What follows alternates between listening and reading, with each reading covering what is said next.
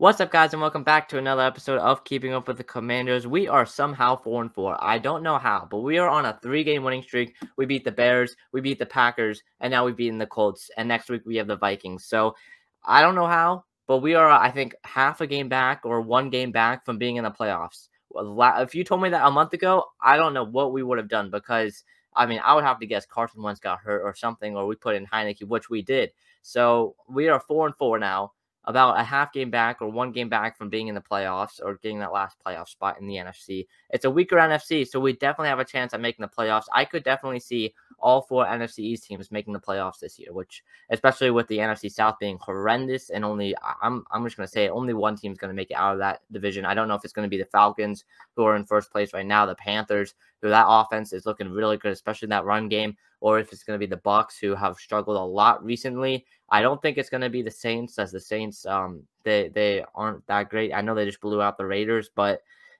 I don't think they're going to make it through that their second half of the season. But besides that, Heineke, Terry McLaurin, that duo went off against the Indianapolis Colts. Heineke was 23 of 31 on the day, over 270 yards through the air, a touchdown. He ran some as well. Terry McLaurin, in his homecoming game in Indianapolis, he had 6 catches on 8 targets, 113 yards, including the big clutch catch that was like 34 yards or something on that final drive of the game, which was a beauty in itself. We went like 90 yards or something. But that was an absolute crazy drive. Terry McLaurin, he's done miracles on me or something, because he is incredible and he's worth every single penny of his $71 million or $72 million contract. So I even think we got a steal in that thing, because Terry McLaurin is an absolute game changer. And when he's on the field, the offense is just like so much better.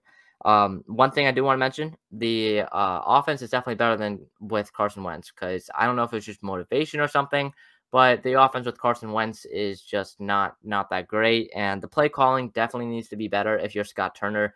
The only reason why Scott Turner isn't fired right now is because we keep on winning games somehow, and it doesn't matter how you win it. It just matters that can you win it, and we have won each of these last 3 games. Now, each of these last 3 games have looked absolutely horrendous on the offensive side of the ball and on the defensive side of the ball as well. But it doesn't matter how you win. It just, can you win it? And we've won. So we're 4-4. Now let's move to the defensive side of the ball. Bobby McCain and Jonathan Allen each leading the team with 8 tackles. Jack Del Rio definitely needs to, I mean, he's had some good games against the Packers and against the Bears and the Colts, but these aren't the best offenses in the NFL. We did hold Jonathan Taylor to only, I believe, like 76 yards on 16 carries, which for one of the best running backs in the NFL, that is completely fine with me. Sam Ehlinger, in his first NFL career start, 17 of 23, 201 yards. He did not play a bad game at all. He was throwing it downfield a lot. The secondary definitely let up some big plays. We need to step up on that secondary a little bit. 47-yard pass to Alec Pierce, 38-yard pass to Paris Campbell, a 28-yard run from Paris Campbell.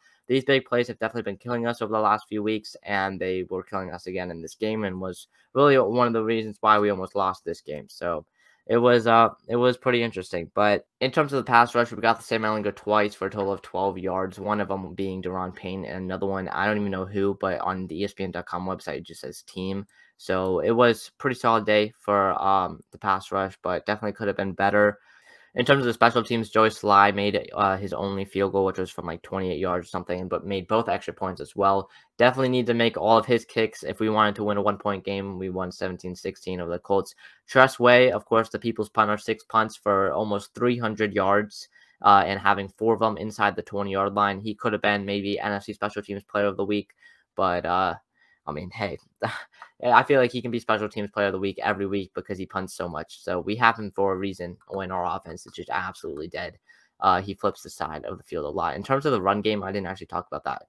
Taylor Heineke, 6 carries for 29 yards and a touchdown. Curtis Samuel, 4 carries for 29 yards. Brian Robinson had 8 carries for 20 yards. Here's the thing with Brian Robinson is that I know he's a great story and stuff, and his return and everything, but he's gotten a lot of carries, and he hasn't really had a great yards per carry average. This game, he only had 2.5. And in both of the other 2 games, he had under 4. And 4 is like the big number of, if you average more than 4 yards per carry, you're a pretty solid running back. And he has not done that once, I believe, so far this season. In the regular season, Antonio Gibson had 7 carries for 19 yards. J.D. McKissick had 2 carries for 6 yards.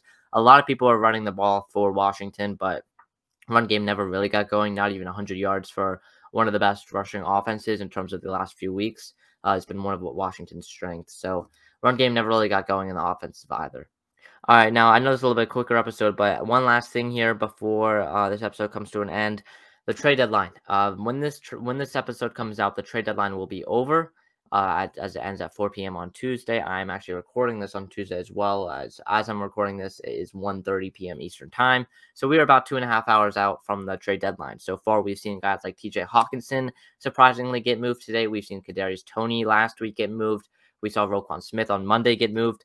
I think the reports is the only guy that Washington is willing to trade right now, unless an offer like blows them away, is William Jackson. And I think this has been pretty obvious for the last few weeks. He's been hurt and not playing during these last few games. And I saw a report, I think it was Jeremy Fowler who reported it. I want to give credit to who it was. I think it was Jeremy Fowler, but okay. We have breaking news. As I'm recording this, the Steelers are trading Chase Claypool to the Bears as I'm recording this. So I just want to point that out there.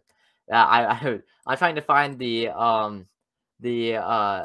report on William Jackson. As William Jackson, he's most likely going to be cut after the trade deadline if we don't find a trade partner. But Chase Claypool, Aaron Mirov with the breaking news. Oh, is it Field Yates actually with the breaking news? The Bears are trading for Steelers wide receiver Chase Claypool. This is going to be interesting, but I guess I'm going to talk about this for a little bit. I know this is a Commanders podcast, but first time we're getting breaking news during an episode. Chase Claypool to the Bears. The Bears definitely need a wide receiver. Bringing in Chase Claypool, who I believe is in the third year of his rookie contract. So it's a solid wide receiver for the Bears, but I don't think it's going to put him over the edge or anything. It's just, I mean, he's going to come in as the wide receiver too there. So it's a good deal. We'll see what they have in compensation, but I mean, Bears finally getting a wide receiver. Of course, they traded away Roquan Smith and Robert Quinn already here in the last few weeks. So, I mean, pretty solid trade for the Bears. Pretty solid trade for the Steelers. Again, we'll see what the compensation is. But I guess, yeah, breaking news on during a podcast episode. That's a first. So that is interesting to watch. But yeah, that's gonna do it for this episode of Keeping Up with the Commanders. I know there won't be an episode next week. Actually, I'm going to be on vacation, so there won't be an episode next week.